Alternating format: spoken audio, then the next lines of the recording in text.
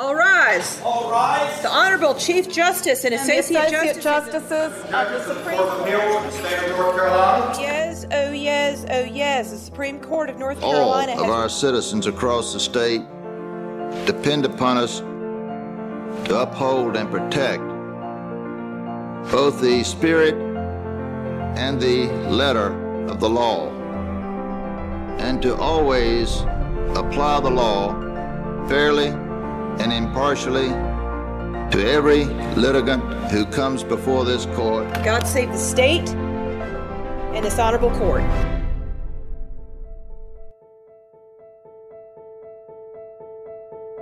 Hello and welcome to All Things Judicial, a podcast of the North Carolina Judicial Branch. I'm Chris Mears with the Judicial Branch Communications Office. Each year, the Judicial Branch recognizes September 17th as Constitution Day. In this episode, we honor this special day by listening to excerpts from a lecture by two authors who wrote the book on the North Carolina Constitution, Chief Justice Paul Newby and University of North Carolina professor John Orth. Published in 2013, Newby and Orth co-authored the book entitled The North Carolina State Constitution, which provides an outstanding constitutional and historical account of the state's governing charter. This lecture was recorded in the Senate chamber of the North Carolina State Capitol in 2018. Chief Justice Newby is the first to speak.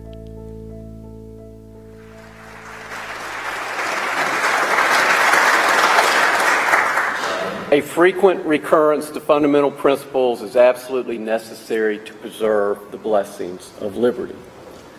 What are these fundamental principles? Why do we have a Constitution? What's the role of a Constitution? So often I'll be talking with groups and folks will say, well, my right comes from the Bill of Rights, or this right comes from the Constitution. What is the source of your rights? And how do you protect those rights once you say that they are significant? For 99% of the history of the world, those in power told people what their rights were, and people could either say, we accept what limitations you give us, or they get persecuted and perhaps killed. If our rights don't come from the government, what would be the source? If our rights come from the government, cannot King George III tell us the way that we are to act and come into our homes and have a general warrant and do the things that the British were doing at the time? Jefferson captured it like this as he sought to convince the world that we were not just a riotous group of folks, but we had a legitimate moral high ground for what we were doing. We actually put this into our 1868 Declaration of Rights. We hold these truths to be self-evident, that all, and we'll see that the debate in 1868 said, what does all mean? That all are created equal and endowed by their Creator with certain inalienable rights: life, liberty, the pursuit of happiness, property, and yes, in 1868 we added that everyone was entitled to the fruit of their own labors. If our rights come from this higher source, what is the purpose of government? As it says in the Federalist Papers, if men were angels, we'd need no government. Well, we're not angels. We need a government. But guess what? The government is comprised of non-angels. Well, how do we protect ourselves from ourselves?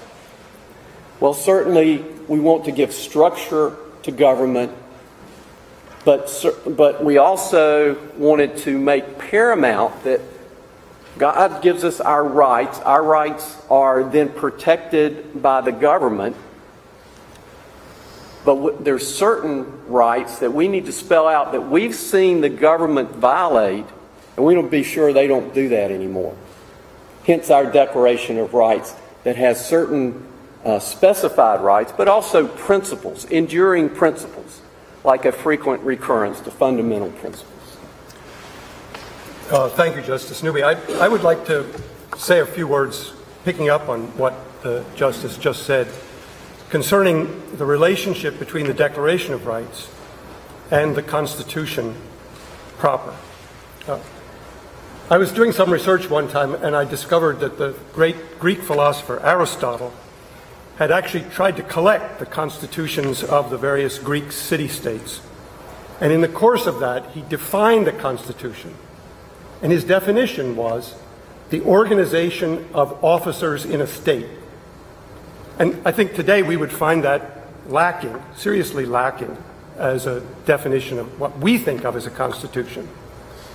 Because once the colonists, after the revolution, asserted the sovereignty of the people, they felt it necessary to spell out, to declare what the people's rights were.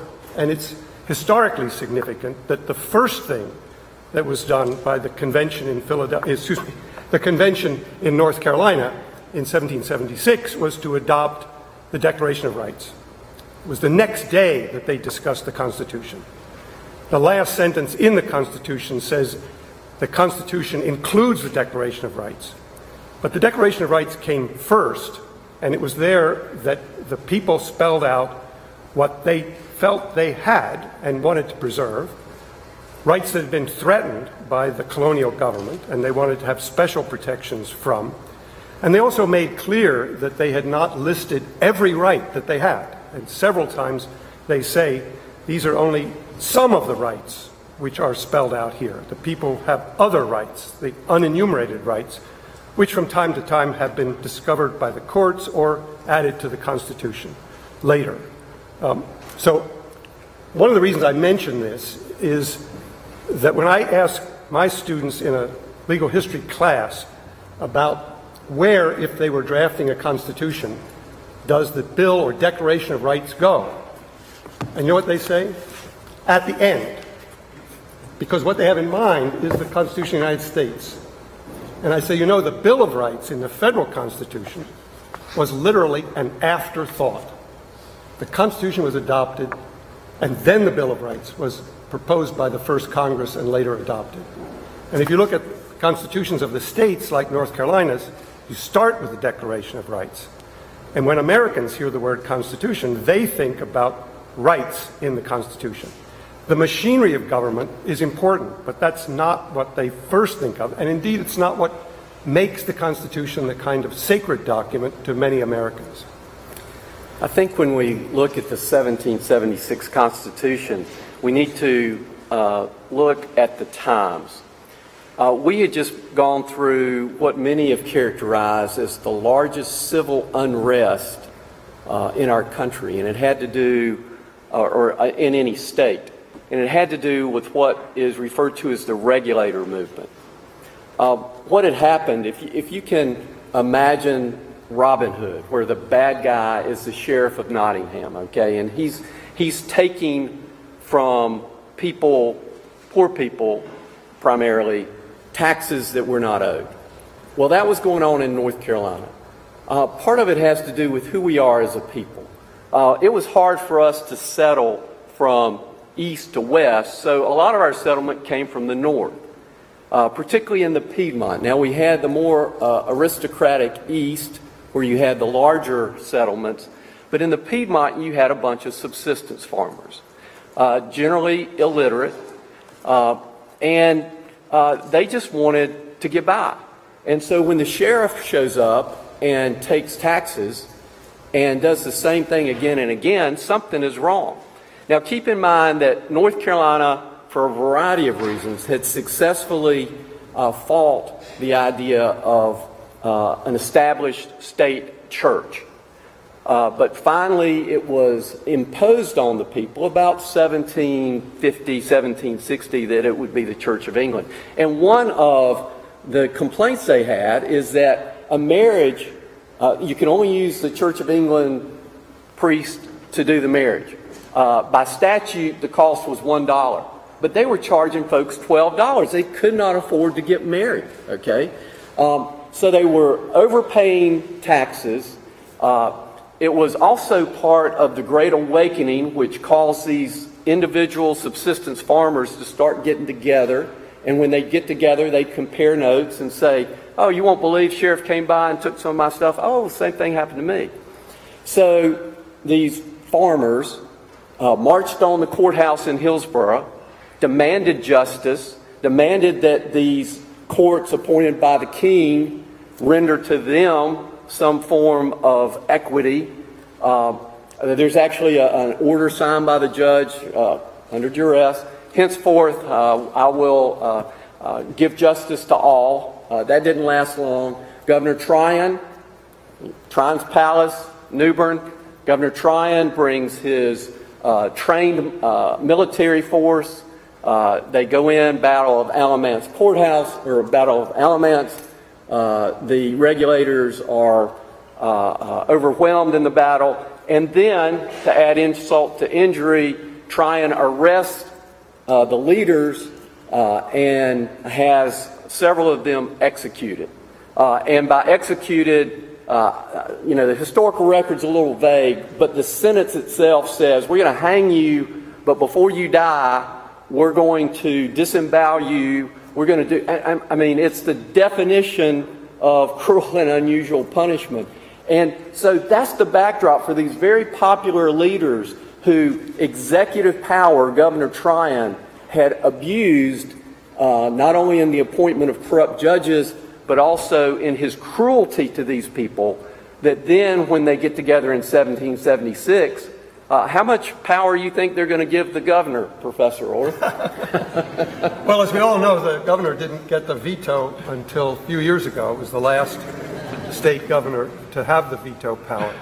But I also would like to pick up on one of the things that Justice Newby just said to explain why we're talking so much here at the beginning about 1776 when we're supposed to be here to talk about 1868.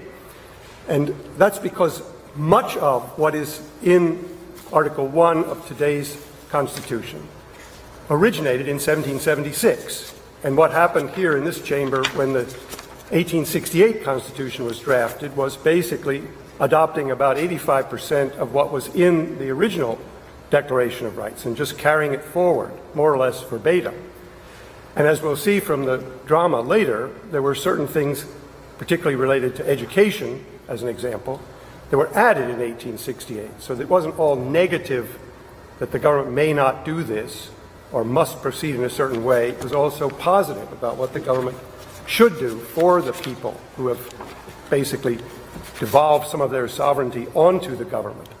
And so in 1868, this was largely carried forward. And then in 1971, again.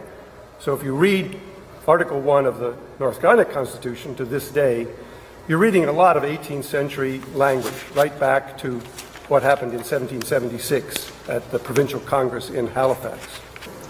I'd like to come back, if I may, to the relationship between the United States Constitution and the federal Constitution.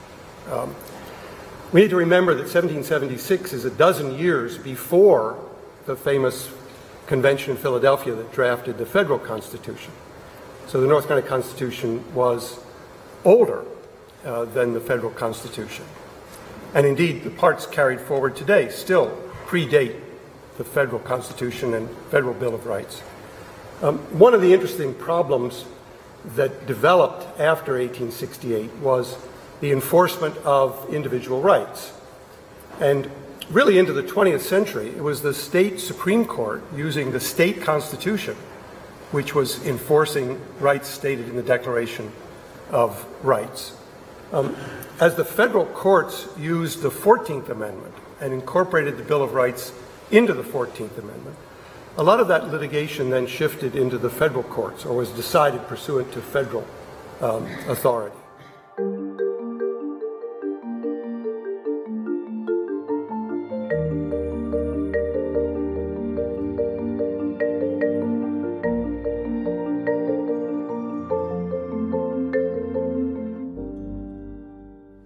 When you look at the backdrop of the 1868 Constitution, you've got to look at North Carolina during the Civil War years. 1860, we had an election about whether to secede from the Union, and the people of the state voted not to secede. And you're thinking, well, they seceded. Yeah, that was the General Assembly that voted. It was the people voted not to secede. There was roughly 10 to 15% of North Carolinians were slave owners. So the vast majority were not. So then during the war, initially, the folks that volunteered, but also those that were drafted, tended to be these subsistence farmers from the Piedmont in western North Carolina.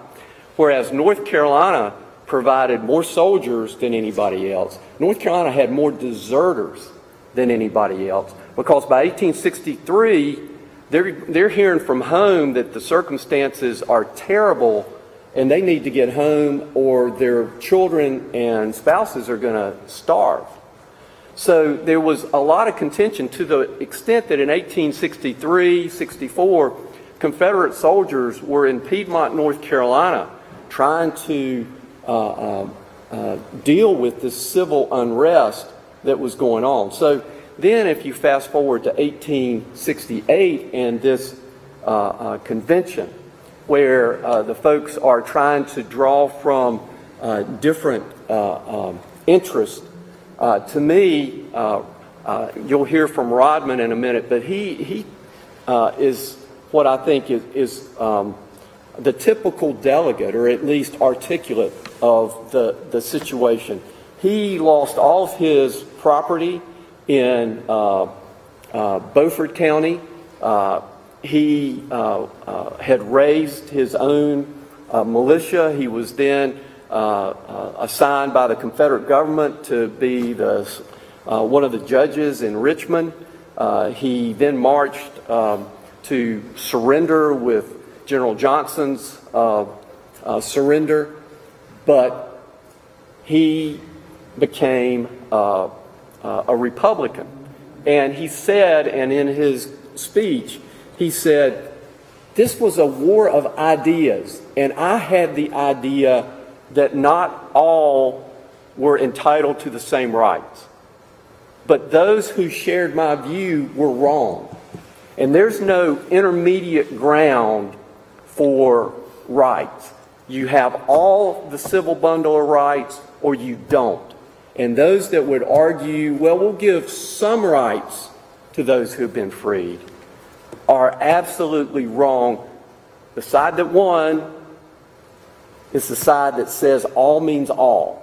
And that's what this 1868 Constitution has got to emphasize. So in the 1868 Constitution, power was stripped from the General Assembly, not just with various individuals in the executive, not just with the power of appointment of judges.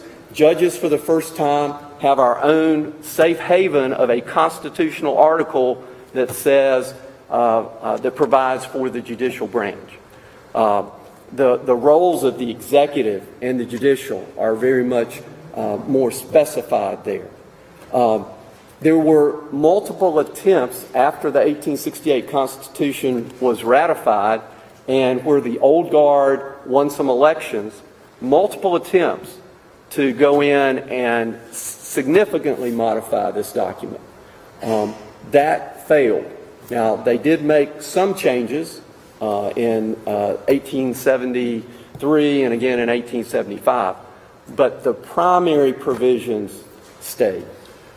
Yeah, and I'd like to second that, because I think we're here to celebrate the 1868 Constitution, and I'd like to say some words in praise of the document, because it turned out to be a remarkably effective instrument. It combined a forceful statement of rights in the Declaration of Rights, but it also set up the machinery of government, which has operated with modifications, but still basically the same. If you look at the 1776 Constitution, you know, the Bill of Rights or Declaration of Rights, and then a text. In 1868, we have Article 1, which is the Declaration of Rights, and then we have articles that follow. So we have 14 articles. And 1971 just carries the whole structure forward. So we're still looking at basically the same kind of structure that was done in 1868. And indeed, the 71 revision was presented to the voters by saying that they're not changing any substantive rights from 1868 unless they're asked by specific amendment to make a particular change. So you can still cite cases from prior to 1971 on authority interpreting the state constitution. But the other thing I wanted to emphasize is, unlike some states, the North Carolina Constitution is about the machinery, that is, the articles other than the Bill of Rights, is about who is going to be an officer. We're right back to Aristotle and the arrangement of offices in a state. And it's worked well. And what's been generally avoided is trying to put in the Constitution provisions which are really not of that kind of structural character, but really more resemble ordinary legislation. And so there are state constitutions which have provisions, I am told, about where a certain state road will be laid out, because somebody at the delegates' convention had the authority to try to get that in the Constitution and make sure that their county got something. And we don't see that in North Carolina. It's one of the reasons this text has been as enduring as it has.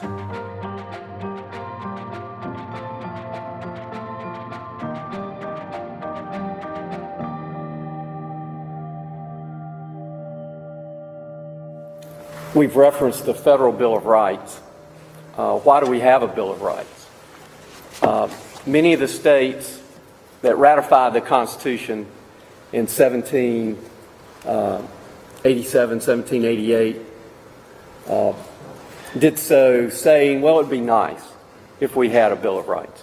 North Carolina is the only state to have considered it and not ratified. In many ways, we are the Bill of Rights state. When you look at these two documents, federal and state constitution, they're very different. The state constitution, we the people, acting through our elected representatives. This document is a limitation on the power of the government, whereas the federal constitution is in theory, limited grant of power. The first question always is what allows the federal government to be involved in this particular area as opposed to the states. Both of these documents begin with "we the people." These are our documents. Fortunately, the 1868 Constitution, which has given so much power to we the people, has endured, and it's our job to safeguard it. I'd like to pick up for a minute on due process. It's a phrase that we all know and lawyers use a lot. And I'm often told that, well, North Carolina doesn't have a due process clause as such. It has the law of the land clause, which means the same thing. And I like to point out that Magna Carta used the law of the land. That was the phrase in the original Latin version of Magna Carta. And that's the phrase which North Carolina and a few other states have kept in their constitution ever since. When James Madison drafted the Federal Bill of Rights, he could have used law of the land, but he used due process because a few hundred years earlier, a famous English judge, Sir Edward Coke, had said that the law of the land means due process. And so if you want to be really strict, we have a law of the land clause, and the federal government has a clause which is the law of the land clause, which they happen to call the due process clause. It really is our law of the land clause with a different name. But if I may, I'm going to end by, if I could read a paragraph from our book. It goes back actually to the first edition, so I don't want to implicate the judge if he has some concerns here. But there is reason for concern if too frequent amendments so habituate voters to constitutional change that they someday, in the grip of temporary passion or fear, tamper with the fundamental guarantees of law of the land or due process. Of course, the United States Constitution, far more immune to change, would continue to provide protection, but only to the extent recognized by the justices of the United States Supreme Court. You know, we're under a constitution, but it is what the judges say it is. The best guarantee of North Carolinians' basic rights must ever be what it has always been, not only a balanced institutional arrangement of government, subject to wise restraints, enforced when necessary by fearless judges, but above all, a thoughtful and informed citizenry, conscious of its constitutional history, and zealous to preserve the best for posterity. Thank you.